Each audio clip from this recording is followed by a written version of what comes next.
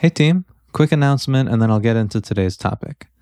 I've heard from some of you who haven't been able to keep up with the new episodes every other week, sometimes stumbling into an old episode and really liking it, or even feeling behind.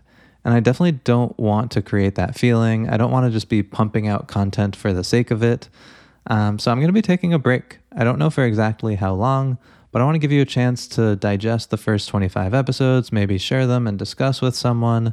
But whatever you want to do with them, I don't want to just be running off with a train of thousands of episodes that you can't keep up with. So there it is. I'll take a break. During this time, I will be thinking on what has worked and what hasn't, future episode ideas, guest ideas, new formats. So it'll be a good chance to kind of consider the future. And if you want to help me with that process, if you have any ideas or episodes you've really liked or didn't connect with as much, you can go to findmovement.com/podcast and record a voicemail with your feedback. If you'd rather do it in another way, you can find me somewhere else by email, Instagram, the contact page on my site. I'm sure you will be able to find me. So, today's topic. I'm going to go over practice structures. 3 different structures that I've used myself and sometimes with clients. And for each one, I'll use an example. So for the first, I'll use juggling, the second, climbing, and the third, handstands. I hope you find this super actionable and can apply it to your practice, whatever that might be.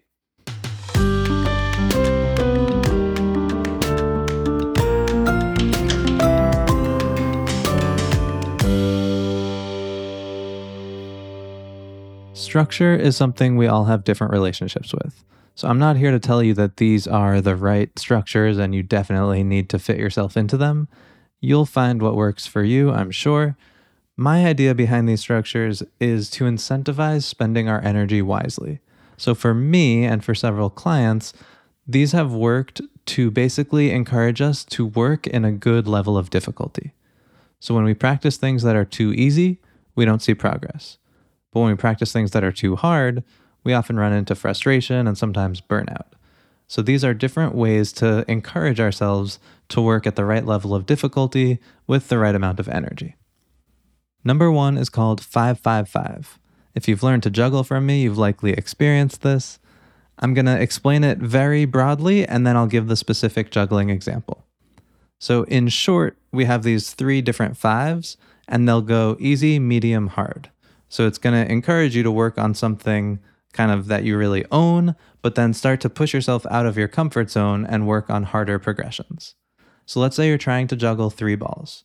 You've worked on 1 and 2 ball progressions, and you're starting to get the full 3 ball pattern. You're getting a few catches, but then it falls apart. That's how it goes for most people. So the 5-5-5 will say, pick a number of catches that you really own. That's going to be your first 5. So maybe you can make 3 catches and stop and collect the 3 balls, and you can do that pretty consistently. Maybe not every single time, but pretty consistently, 3 throws, 3 catches is within your reach. So your first 5 is trying to do that consecutively, 5 successful attempts in a row. So you go 1, 2, 3, catch. If you get it, that's 1. 1, 2, 3, catch. That's 2. 1, 2, up.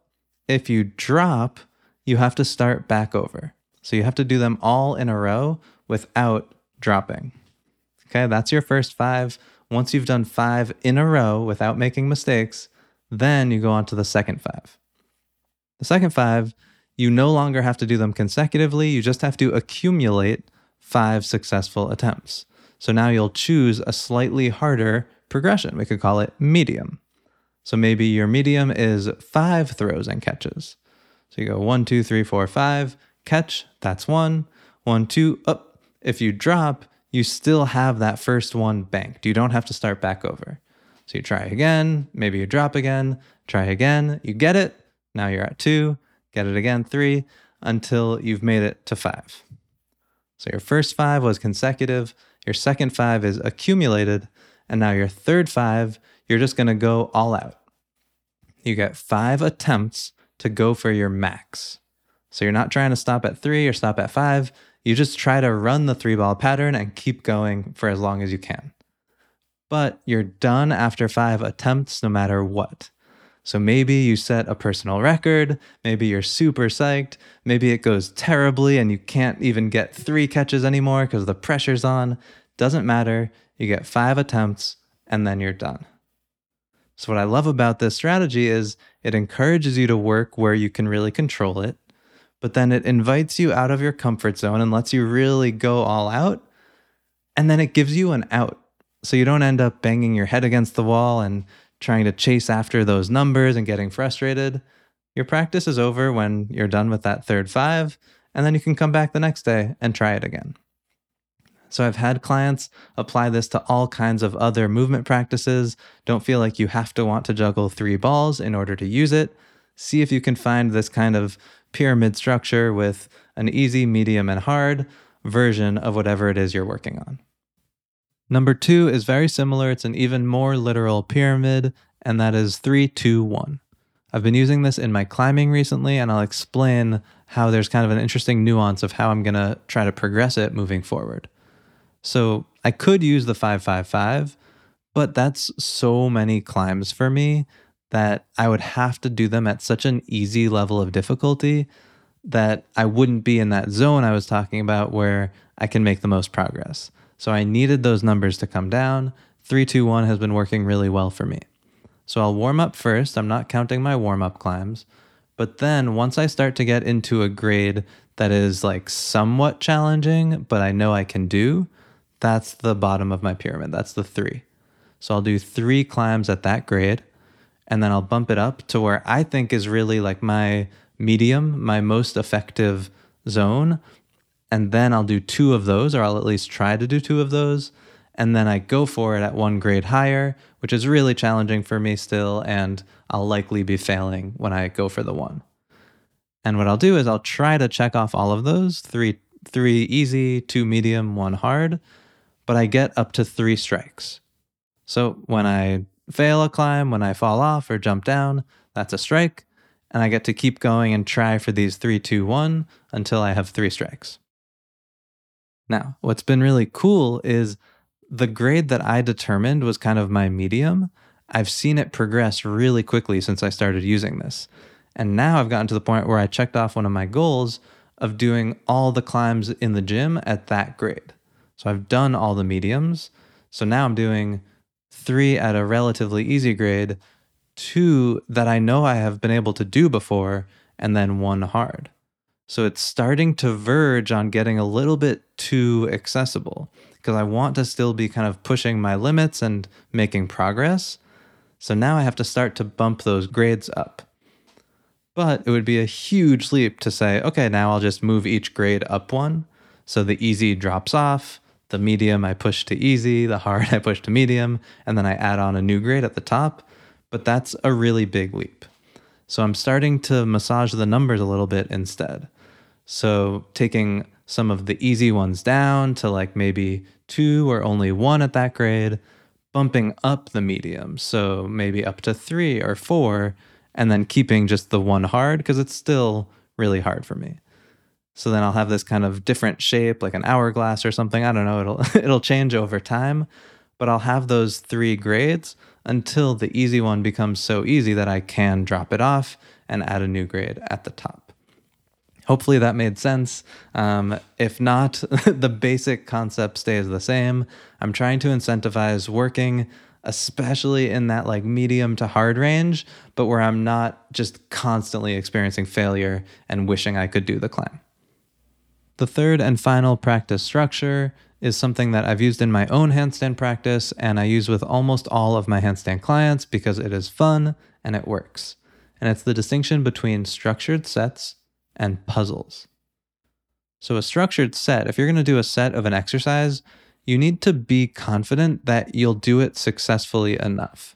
So like when I go to do squats or push-ups, I don't worry about just like falling over and forgetting how to do the movement entirely, or else it wouldn't be a very good exercise choice. So similarly, for a structured set of a handstand, I need to pick something that I know I can do at least most of the time. So if you're trying to learn a freestanding handstand, for instance, you wouldn't just kind of throw yourself into trying to kick up freestanding for, let's say, 5 reps of a 5-second hold, because it might take you 20 attempts to even get up at all for a couple of seconds, right? If you don't have the confidence that you can succeed, it doesn't make much sense to make it a structured set. Whereas what you might do for a structured set is kick up to the wall and hold a certain shape against the wall. Or heel pulls, if that's familiar to you, that would be where you kick up to the wall and then pull yourself off of the wall, but from closer to your bullseye, so you can be more likely to succeed. So maybe 5 reps or 10 reps of a heel pull could be a structured set. Now, puzzles, on the other hand, could be totally unfamiliar. So I could say, hey, I'm going to spot your hips, try to tuck up to a handstand. So you keep your legs together, bend your knees and jump, and try to get to a handstand. You might succeed, you might fail, but if it's your first time, you'll probably be like, whoa, what just happened? Or I might say, okay, here is a box. There's a wall behind you. Put your feet on the box, your hands on the floor, and then lift one leg off the box like you're in a handstand and see if you can press your second leg off of the box. I'm not going to tell you exactly how to do it. It's a puzzle. See if you can press off the box. Now, the cool thing about puzzles is they can be any level of difficulty. You could give someone a super advanced puzzle, but you can also just give them a new puzzle that's totally within their wheelhouse, which is a great way to learn because they get to experience something new and grapple with it, but they also get to succeed. So the combination of the two is really where this ties in as a useful structured practice. Just like we did with the 5-5-5 and the 3-2-1, you have enough chance to succeed with structured sets, but you also can encourage yourself to push the boundaries of what you're able to do by taking on new puzzles. So again, we had 5-5-5, which I used for juggling, 3-2-1, which I'm using in climbing, structured sets and puzzles, which I'm using in handstands. Hopefully you're starting to notice that any of those 3 structures could be used for any of those 3 practices and anything else. If you have any ideas about how to make them work for you in your practice or any questions, I would love to hear from you. Like I said, we'll be taking a break from the podcast, so they won't show up in the next episode, at least not in 2 weeks. But I would love to bounce around some ideas and see if we can grow these structures together.